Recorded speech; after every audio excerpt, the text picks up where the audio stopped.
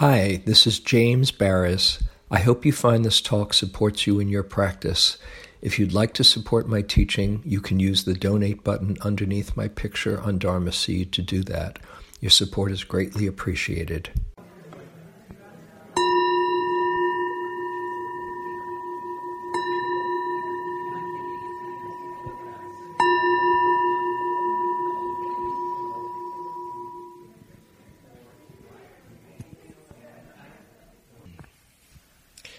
So it's a real pleasure to share the evening with Barbara Gates, who many of you probably know. Certainly many of you know what she has put so much love and time and energy into for so many years. Barbara was the co-editor of the Inquiring Mind, along with Wes Nisker, Alan Ovador, who Jane mentioned at the break, was the publisher of the Inquiring Mind for 30 years. 31 years. 31 years. Who's counting? Yeah. Putting out twice a year a top-notch piece of Dharma journalism. And Barbara's also a writer who's written, what was the name for your... Already Home. Already Home, yes. A beautiful book. And in each issue of Inquiring Mind, Barbara would write her own pieces, personal and universal at the same time.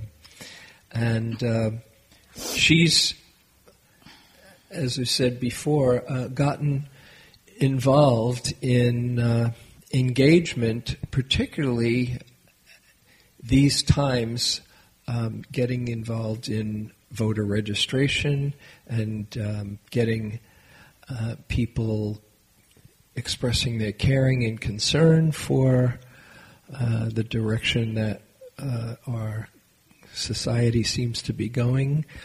And she's doing it as part of her Dharma practice, as she'll maybe share with you. Barbara is currently in the Buddhist Chaplaincy Program that Gil Fronsdal leads down at Insight Meditation Center in the Peninsula. And usually the chaplaincy program is about meeting people, being with people in times of deep suffering and health issues and end-of-life issues. And it's really about, tending to suffering. And Barbara decided that her practice would be tending to suffering on a more societal and political level as well. So this is her chaplaincy project, voter registration and engaged practice. So I wanted to invite her here to explore that together in the Dharma context. And I thought that we could have a little bit of a dialogue and also then open it up to conversation with all of us.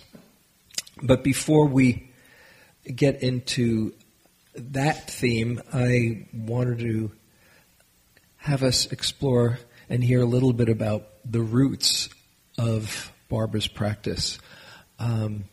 She's been practicing for a long time, and her first meditation teacher was John Kabat-Zinn before he ever got into mindfulness-based stress reduction, before it was even anything more than, it wasn't even an idea at that point. Not. What's that? No, it wasn't. And when John was first getting into sharing yoga as a yoga teacher, and then doing a little bit of meditation, and Barbara and John were good friends. And when he started to get into this meditation stuff, she said, "Oh, could you share it with me?" So she was actually one of his first actual students as a friend. And why don't you just share a little bit about those early years? You were telling me the other day, I said, wow, people should know about this. So that might be fun to start with. Well, I was living in Cambridge, Massachusetts, and John, whose name at that point was Johnny Cabot, he hadn't met Mila Zinn yet, so he hadn't taken on the Zinn, was a friend. We used to hang out together in Harvard Square and go to bookstores. And he also taught yoga in Harvard Square, I think on weekends. And I went to some of those classes. And then I was an idealistic young teacher, and I had started a community school with other kind of zealous young people from Harvard and MIT, and we worked with mostly juvenile delinquents, second-story men, car thieves, and John came actually and taught at the school. We co-taught together a class called Beginnings and Endings, where he did the Big Bang and I talked about myths. And it was at that time that I asked him if he would teach me how to meditate. And I was living in a commune at the time. He came over at like 4:30 in the morning before he went off to teach at the Cambridge Zen Center. He was a student of Sun Sanim, who some of you may know or may have practiced with many years ago, a Korean Zen master. Anyway, he taught me how to sit on the floor of my, bedroom in a commune in Cambridge, and that's how I got started. And he sent me to Joseph Goldstein and Jack Kornfield, and the rest is history. That was 1975. 75. Yeah. So you had personal meditation instructions at 4:30 in the morning from John Kabat-Zinn. Yeah. That's where he learned how to teach. Well, he was also, you could make that up, but really he was teaching at the Cambridge Zen Center as well. Yeah. And then, so you then started doing retreats in the mid-70s with Joseph and... Yeah, well, I went to Naropa and practiced with Joseph Goldstein. 77? In 77. I was there too. Yeah. And, and then I drove out in my little, red VW Bug, and then I just kept on driving and ended up, came to California. And then, how did it end up that you became the editor of Inquiring Mind? I used to come, after I went on my first retreats with Joseph, I met James, who had been at the very first retreat I went on. James was the manager in Santa Rosa. And I started coming to his Sangha, which was in the Harwood House. That was, and the Rockbridge area. After one of those, evenings, I think after a hot tub, after one of those evenings, Wes Nisker. We had a hot tub in our house. Yeah. It was Caldwell Banker. I'm sure you've heard of Caldwell Banker. Well, Jane and I lived along with Wes Nisker and a few other amazing people. Shoshana Alexander, my co-writer for Awakening Joy. We lived in Mr. Banker's house, which had a hot tub in the back and 8 bedrooms and 5 bathrooms, and it was cool. And we all got along, which was really the most amazing thing, and was really, Harwood House, I don't know if I mentioned it here, was really where Spirit Rock was born, because we would have all the visioning meetings. Jack and others would come over, and we would just think about building the center together. Yeah, so I came to your classes, and then one night I think it was Wes Nisker turned to me or called across the room and said, "Hey, Joseph asked me to start a journal a Vipassana journal. Would you like to do that with me? That was at Harwood House, and I said, yeah, that sounds great. And I was a high school teacher at the time, and so that's how it got started. And just reflections. Now it's now been 2 or 3 years since the last issue. Just reflections about your time putting out all of that amazing good Dharma. It was an amazing, for me, it was, I can't imagine a vocation, more satisfying and inspiring, because we had the opportunity to interview and edit the words of so many wise teachers and practitioners.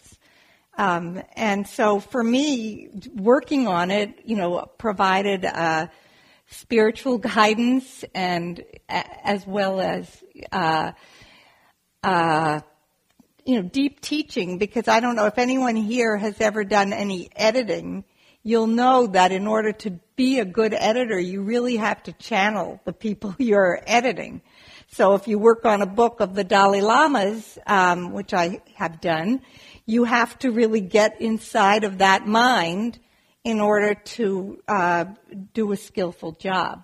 So it was incredible to all the people, Thich Nhat Hanh, we interviewed 3 or 4 times, Ajahn Amaro, Ajahn Pasano, I could go on and on, Surya Das.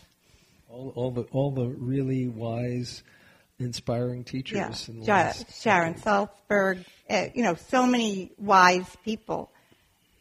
My only regret is we were offered an interview with Pema Chodron way, way back, and I didn't know, I thought, I don't know, Wes and I didn't really know who she was. We didn't do it, and that was a lost chance to meet a very wise teacher. The one that got away. Yeah. What was the book with the Dalai Lama? The Art of Happiness. I thought so. Yeah. So what did you do in that? That's one of well, there were about 800 or 1,000 pages, and Rana Kabachnik and I took those and turned them into, I forget how many it ended up being, but it was, let's say 300 pages. So we had to do a lot of, we had to figure out what was essential. So just as you're saying that, before we get into this topic, just want to take a moment to take in all the really amazing good work that you've done that has come through you and touched thousands and thousands and thousands of practitioners. And I hope you really get the wholesomeness of your actions as the Buddha recommends. Thank you. Thank you. Well, maybe your words will support me in doing that more fully. Yeah, good. So here you are, this chaplaincy project of engagement. Share a little bit about how that came to your mind and how it's gone. Well, I wanted to, after the election, I wanted to get involved in some way, not just, fundraising or signing petitions, but I wanted to do something active. And I heard about something called Swing Left, and I didn't really know what it was, except that I knew that they were working in the Central Valley and all across the United States trying to, in local elections, flip from red to blue. And I didn't know if I could do that, and but my husband and I went to a meeting somewhere in Berkeley, and the very first thing that the young woman, said when she started the meeting is, what we do is 70% listening. And I just woke up. I thought, that's for me. I remember turning to Patrick and saying, this sounds really good. Because, of course, listening, that's another way of talking about being mindful, being attentive. What we've been training on the cushion for all these years. So I went to that meeting, and I went to a number of training sessions where we were learning, really learning how to listen to people, and also learning how to listen to people who had the opposite perspectives from the ones that we had. And that was really interesting to me. It's not really what we're doing with Swing Left, but it interested me a lot. How do you talk with somebody in a kind and attentive way who has the opposite point of view from your own? And can you find a place to meet that person? And I've actually, talked to a number of Trump supporters. That's not really part of what we're doing in this canvassing, but it's something where I really wanted to learn. I wanted to learn why these people thought in ways that were different from mine. And it was actually interesting because the first time I did that, I thought I was doing a really good job. And I came here to the monastery because one of my favorite teachers is Ajahn Pasano, and he was having his tea. And I asked him, how do you think what's the best way to talk to somebody who has a point of view which is the opposite of your own? And he talked about listening, and I was patting myself on the back and thinking, well, I did that, and I can do that. And then he said, but of course, you don't just listen to the other person. You have to continuously listen to yourself. And of course, that's where the Dharma practice comes in. And I hadn't even thought of that, so that changed the way I was doing my, listening, when I went back out to Tracy to do canvassing and talk to people about what mattered to them, that I was listening to what mattered to them, but paying attention all at the same moment, each moment also to how I was responding, And how did that affect the interaction as you did? Well, I think that one, I was able to catch myself when I was involved with my own image. Doing exactly what I said I did before, which is, I'm doing a good job. I'm really listening to this person. Well, anytime that you bring that kind of self-congratulation or self-involvement with your image, then you can't really hear what somebody else is saying, and you can't really learn, and they can't really grow through you, not fully. So that was a profound teaching, that Ajahn Pasano passed on. And it's affected me, not always, because often one gets, involved and forgets to be aware, but it certainly has affected the way I listen to people, and listening to myself. So when you're speaking, and we've talked about this a bit. It was the first time I went out just last weekend in Tracy, and with my clipboard, and you ask questions, and you're taking a little bit of a survey, and what issues are of interest to you, and different ways to engage. And as friendly as I am, it wasn't so easy. It's a real stretch to just stop someone cold outside of Starbucks and say, oh, excuse me, and you've got a clipboard in your hand, so you know probably how you walk down the street when you see somebody with a clipboard in your hand, and you might go around the other way, or So it's not like they're saying, oh, great, I get to talk with you, but you have been kind of a master at it. The way the success rate that you've had was like really impressive. So it sounds like really listening and being interested Curiosity. I mean, I think, I'm sure you've heard James and other Dharma teachers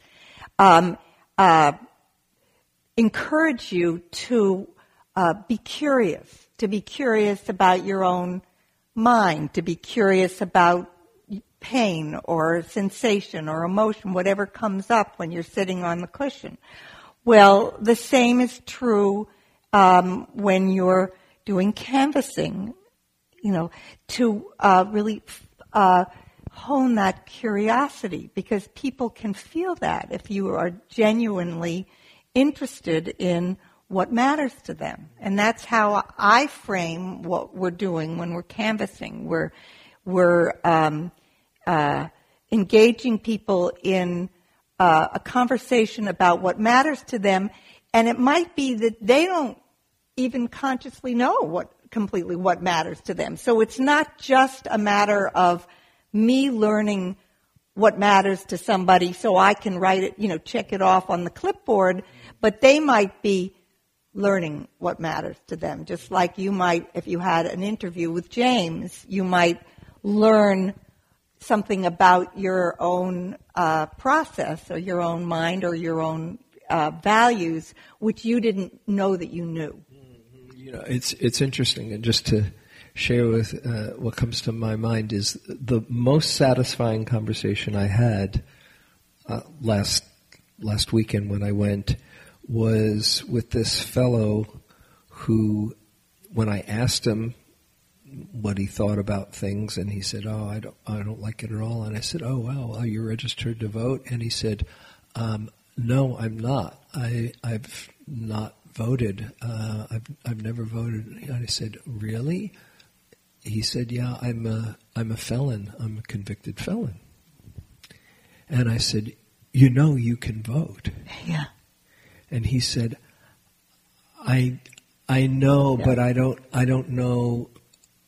He hadn't made the leap to actually registering, although he really wished that things would change. And he was going through this internal discussion with himself as he was talking to me. He said, "Yeah," he became interested. I said, "Here's the form." I said, "I'll help you fill it out." He wasn't quite ready to do that. I said, "It doesn't. If you take it, but why not have your voice heard? I can see you really care." And we were talking for a good 5 minutes. Yeah, that's great. Which is a long time. Yeah. And he just felt that he was picking up. I really cared about him finding his voice more than somebody that I can check off on my, exactly. Here's a chance. We were talking about, we need to hear your voice, your caring voice. Your voice counts. And I was so interested and wanting to bring that out of him, and he really thanked me. He said, "I'm going to think about this and do it." That made my whole day. Of course. Actually. Yeah. So anyway, I just really appreciate your curiosity and interest. That's actually, just listening to you talk about that is really moving, because who knows, the next time he sees somebody who looks sort of like you with another clipboard, or maybe the third time, he will register to vote. And it was interesting, at the end of the day, when people, there were 30 of us out there last Saturday, one man said that the first person that he registered was somebody who had been a felon. And who knows, they may have talked to some other Jameses for a couple of weeks before they got to a point where... So, in fact, that some other felon did register, and I didn't realize that a felon could register in California, because it's different in each state. Yeah.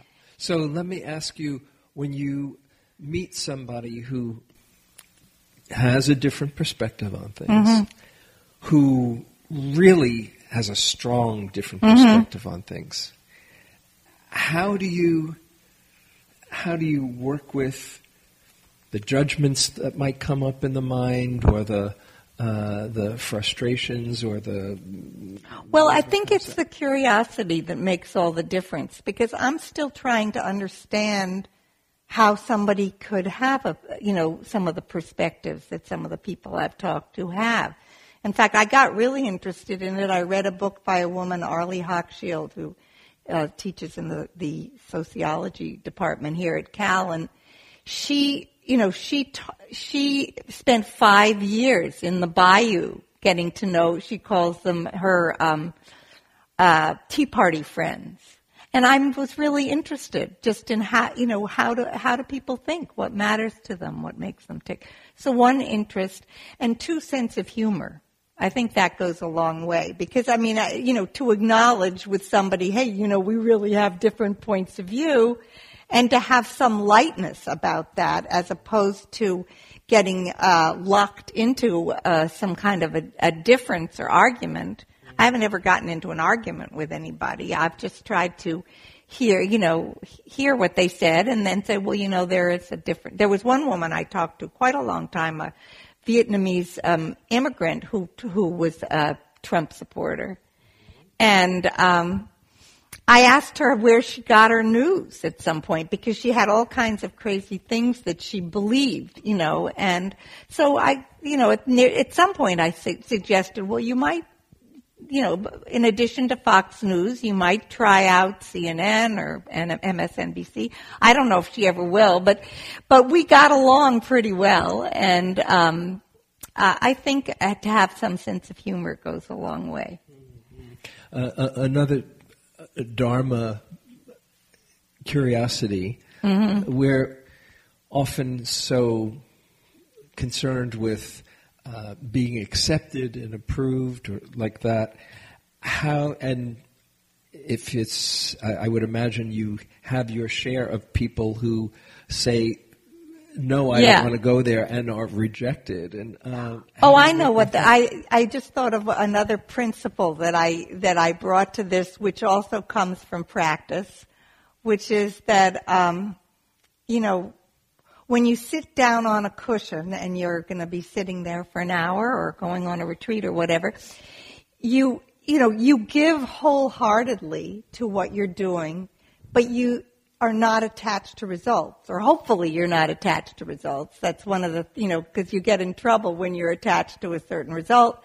So I think I bring that to any engagement on the street, that I'm as wholeheartedly present as I can be, bringing that curiosity and kindness and sense of humor or whatever, and then not to be attached to results. And I like it if I want people to, to register, or what I'm interested also in engaging local people to volunteer and do what I'm doing. So I have certain intentions or goals, but not to be attached to whether it works out that day. Like, you might not register anybody that day, or you might not get, certainly you're very unlikely to get that Trump voter to open her or his mind. So, and how do you deal with, and not attached to the results? Is there a place in you that's gotten better at being rejected? Well, not with my friends, but on the streets of Tracy, I can handle it. Because I did a lot of phone banking also, and people can be really vile, when you do phone banking. And so I've definitely had people swear at me and say horrible things, about, Hillary Clinton or whatever it is. And I don't know, so that doesn't bother me. Actually, it didn't bother me when I was a high school teacher either. It bothers me in my personal relations with friends and relatives, but not in those situations. For whatever reason, I don't know why. One of the reasons that I wanted to have you here is that I think in these coming years, one of the most important things that we'll be needing to do is understand each other.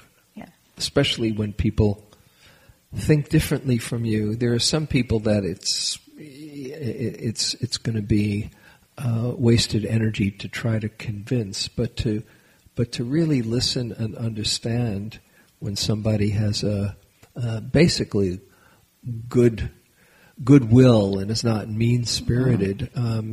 This is something that I think is going to be vital in these next years. So, I thought of something else as you were talking about that, which is that I've been going once a month to this chaplaincy class with Gil Fronsdale, and we're learning.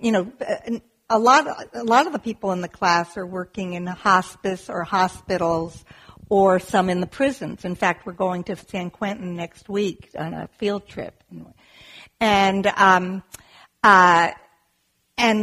we're being taught skills for being a chaplain. Well, this is a kind of strange chaplaincy, but Gil was game, and I've found that some of the skills, like one of the things that we've been taught to do as chaplains is to pay attention to our own assumptions and to question our own assumptions. Like when you come into a hospital room or whatever it is. Well, maybe the third time that I went out on the street in Tracy, I was talking to a young person, and who I assumed was a young Latino, a young Latino man. Anyway, as the conversation evolved, it turned out that it was sort of a turning point in our conversation when the person told me that, in fact, he was just about to have surgery and that he was transgender.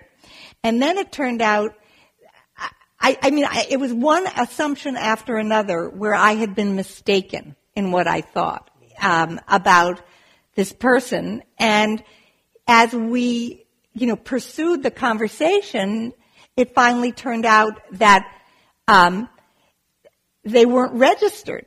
And so actually that was, and so ended up, registering to vote. And I had made assumptions about the Latino background and their family and the language I should use and all, I had one mistaken assumption after another. And I think that's a lesson that we learn as, in chaplaincy training. That's certainly a lesson that you are learning all the time, I'm sure, in practicing Dharma. That to question your assumptions, because probably most of them are not accurate. Mm-hmm. And actually, I read your piece on that. Barbara has a blog about this, about her work as an engaged chaplain. Yeah. What's the name of the? It's BarbaraGates.net, and then your blog on that. Yeah. And one after another, just kind of fascinating lessons that you're getting from doing this. It's really, really wonderful. So, thought maybe we could just open it up if there's any questions or anything you want to bring up about this work, and that might be relevant both to practice and practical effects on our society. Anything that comes to mind that you're curious about?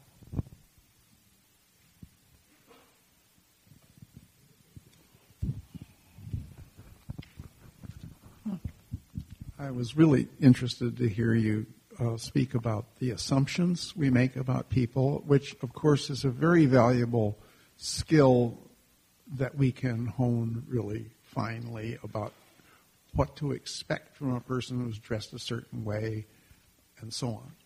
You know, how do you tell a homeless person from a person that has a car? So I would welcome anybody's ideas about how to overcome that. As if I could just hear the voice and not even the quality of the voice, but rather just the words somehow to try to perceive the person as they are inside rather than the outside.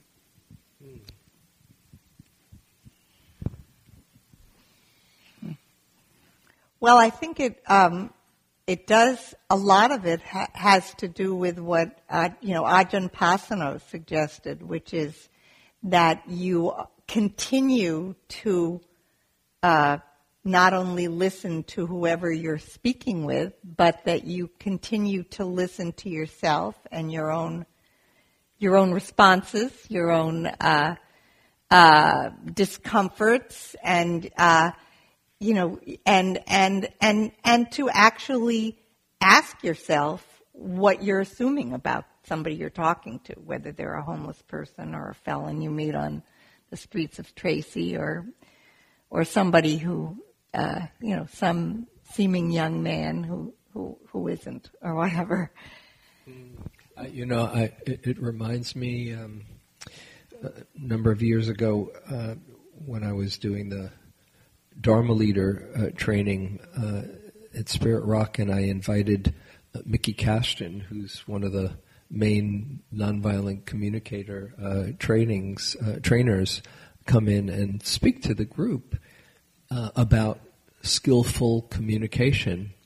And she said, well, it's one thing to be able to communicate skillfully, but the real practice is in how you hear. Mm-hmm. And as she went on to explore, she was saying, if you have any kind of judgments or assumptions or preconceived ideas about how you know who this person is, you won't really hear them. But if even it's a difficult conversation, if underneath what they say you can hear their pain, or their loneliness, or their confusion, if you can hear what's underneath the words to that deeper level, then there's going to be a connection that both of you are going to feel. It was really great teaching. And what I've found true, besides the content you were saying about just listening to the words, when I'm speaking with someone, I'm also as much tuning into their energy of where they are. And I remember, I think I put it in Awakening Joy, this Morabian rule of communication, that in communication around feelings, 7% is about the content of the words.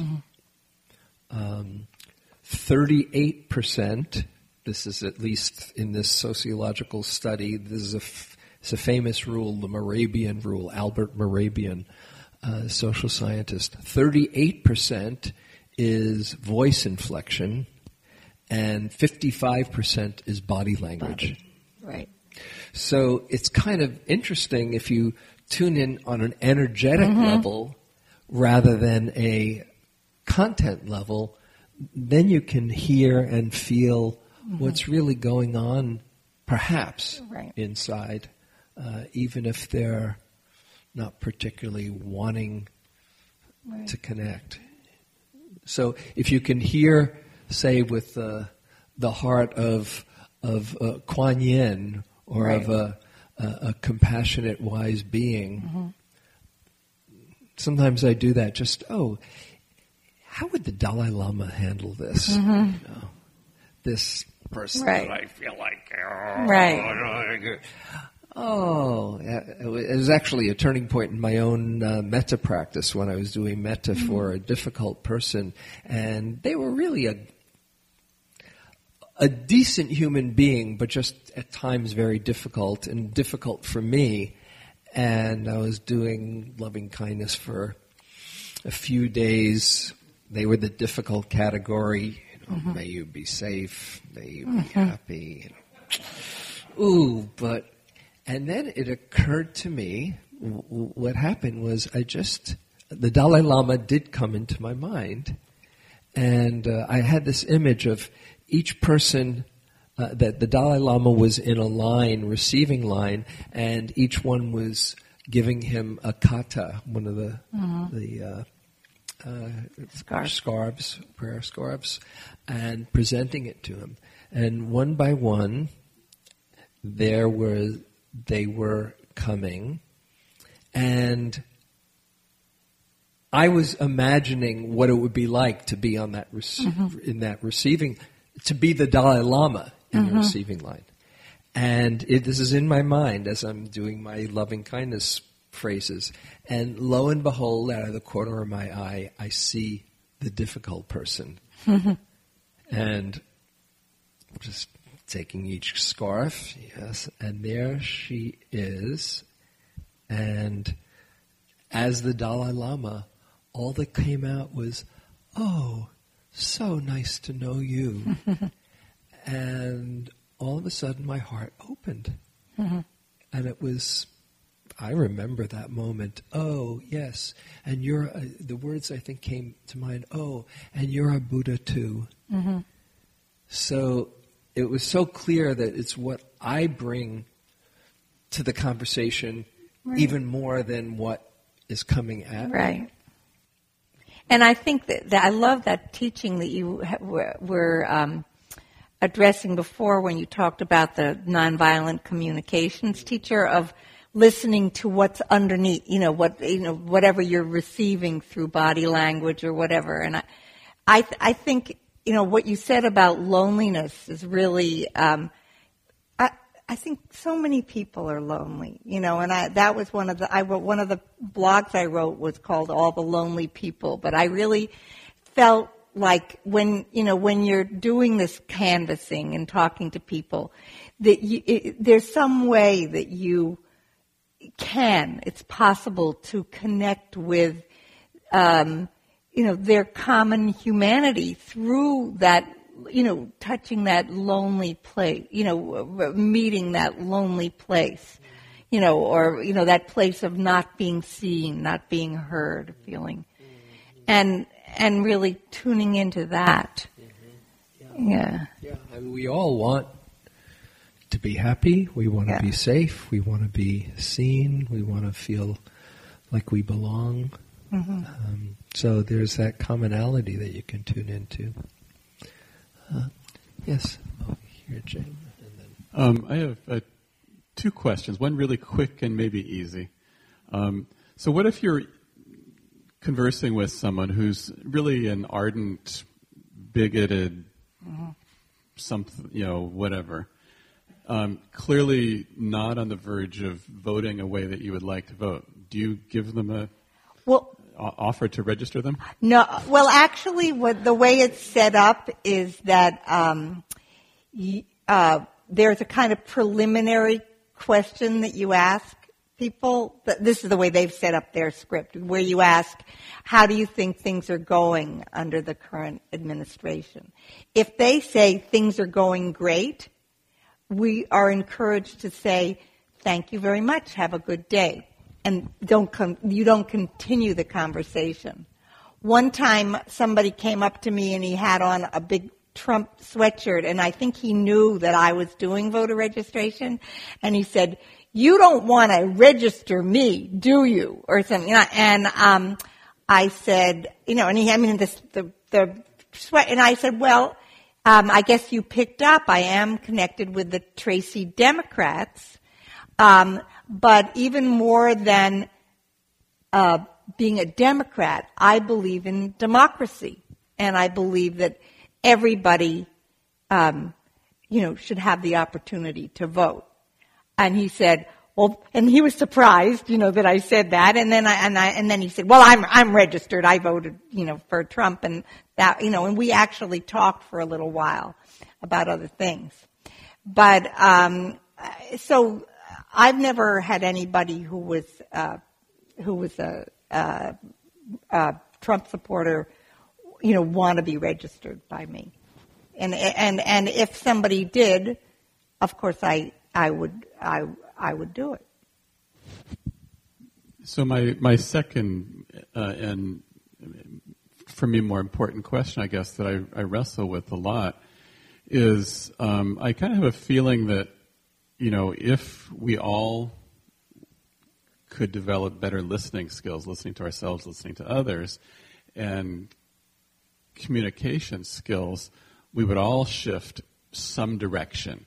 I don't think it's so useful necessarily to have a single axis, right to left or blue to red or whatever, and that we would all come towards, a 47-point balance or something like that. I think it's multidimensional, multicolored kind of a thing. But I'm curious, you have goals, and yet, if everybody communicated perfectly, they wouldn't necessarily come towards where I am, or not necessarily to where you are. And you said you believe in democracy more than specific right or left or Democrat or Republican or whatever.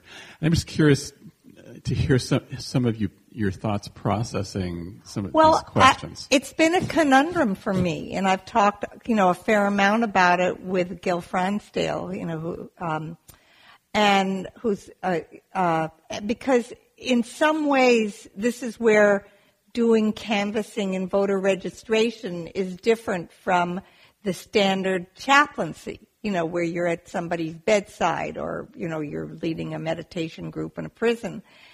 And I would say that I am not entirely comfortable with that, in that role, because there's a part of me which would like to not be so directive with people, but would be drawing out what matters to them and not necessarily, be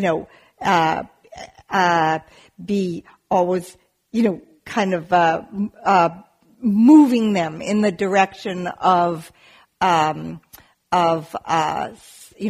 making a commitment to vote Democratic in the primary. So I would say it's an area of that I'm still examining and that I'm not entirely comfortable with, but I've decided to do it anyway, because I do believe, I do believe that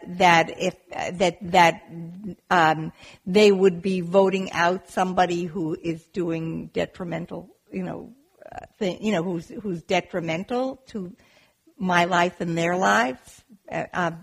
So it's a really good question, and it's where political canvassing doesn't exactly dovetail with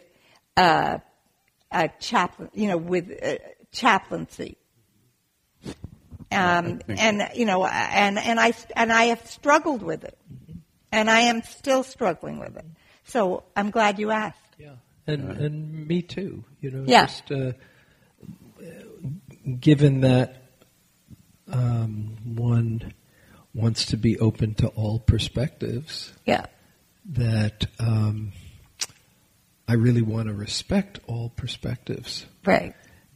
And at the same time, if there's something that seems hurtful, that seems oppressive to marginalized people, that line that if you're neutral in the face of oppression, you're really siding with the aggressor, is the one that I try to dance between really holding a dharmic perspective, not making someone wrong, but just standing up for what's good and true and supportive and bringing more safety and consciousness into the world. And that's a very tricky line, being in this role, not to abuse it, and to be as mindful and sensitive and inclusive as possible. But as the Buddha said, if somebody is doing something harmful, it is right action to stop the suffering. Yeah. So that's the dance that I do. Yeah. I was just going to add, I like the saying that democracy is the worst possible form of government, except for all the other options that have been tried from time to time throughout the history of the human race. And, democracy, internal democracy is pretty messy, and democracy on the board of Spirit Rock. I've heard a few stories from James here on Thursday nights that, it's not all just a beautiful, we sit and we breathe a few times and then everybody votes unanimously. It's people. Yeah. Is that back there? We can just finish up, and Ernie. Hi. Well, thank you. I think this takes off from that point, but it seems to me that it's useful to separate the ideas from the person. And, if someone's going to have the ideas of white supremacy, they're not going to ever convince me to be open to those ideas. I'm assuming the Dalai Lama feels the same about the destruction of his temples, Tibetan Buddhist temples in Tibet. No, it's not okay. But it doesn't mean that you have to dislike the person who has, in my opinion, which I'm not going to give up, been misled into that point of view, and that point of view causes great harm, not only to the people it oppresses, but to the person, to the oppressor. Mm-hmm. And I'm assuming I know the project that you're talking about, and all my friends who are out there, they're going out with that goal. There's no question about it. Mm-hmm. They're not going out just out of curiosity as to how people feel in Tracy. They're going out because they want the election to result in something different.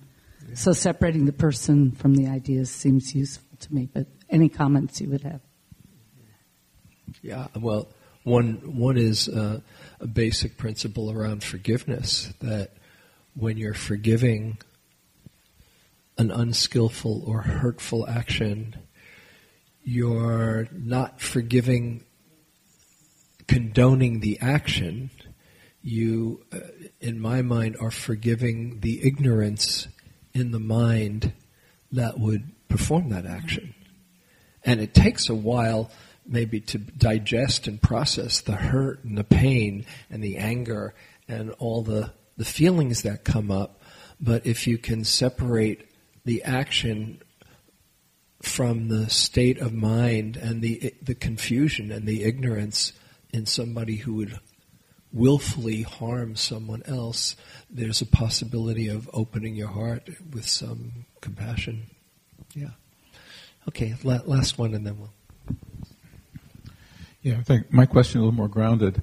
I've done some tabling for single-payer health care, which means standing at a table with a bunch of literature and talking to people go by, and I'm not very good at it.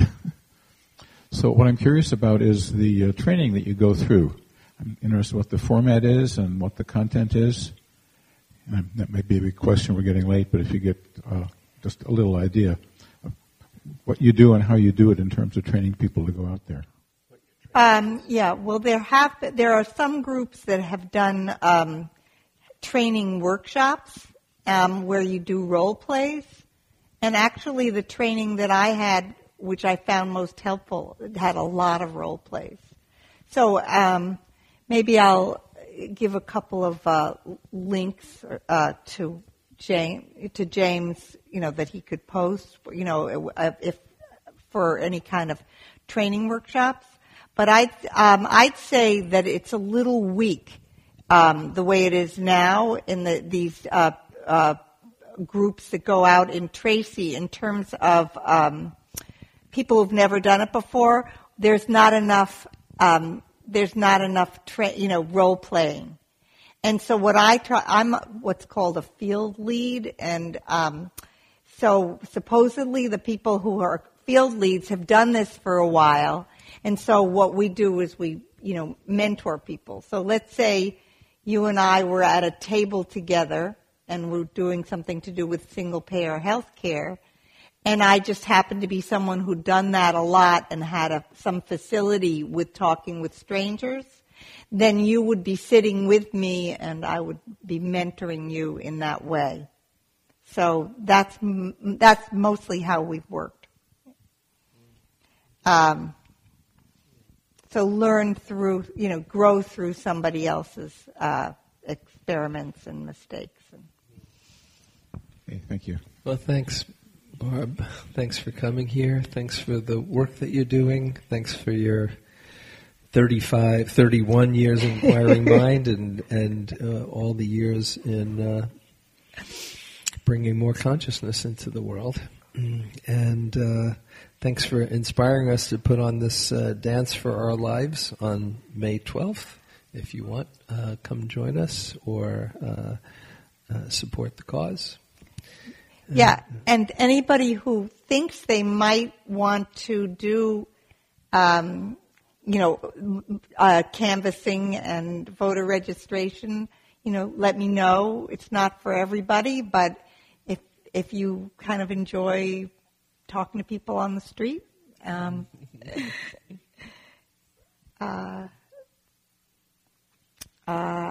She's the one. Yeah, I could point you in the right direction. Thanks. Okay, so bring someone to mind who might be having a hard time and send some loving, healing energy towards them.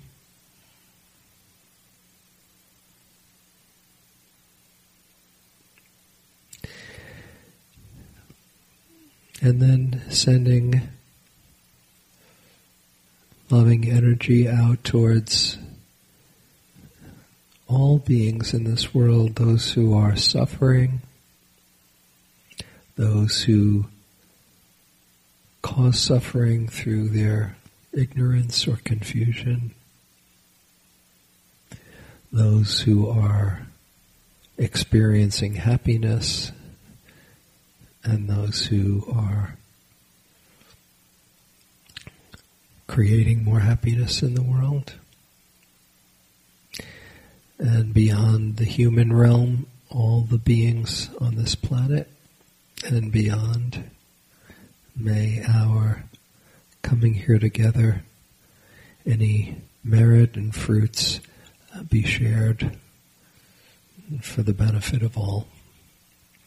May all beings know happiness and inner peace.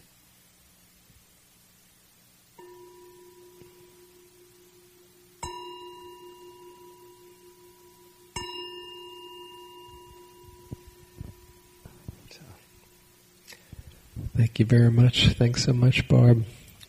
Keep up the good work. Thank you. Have a good week.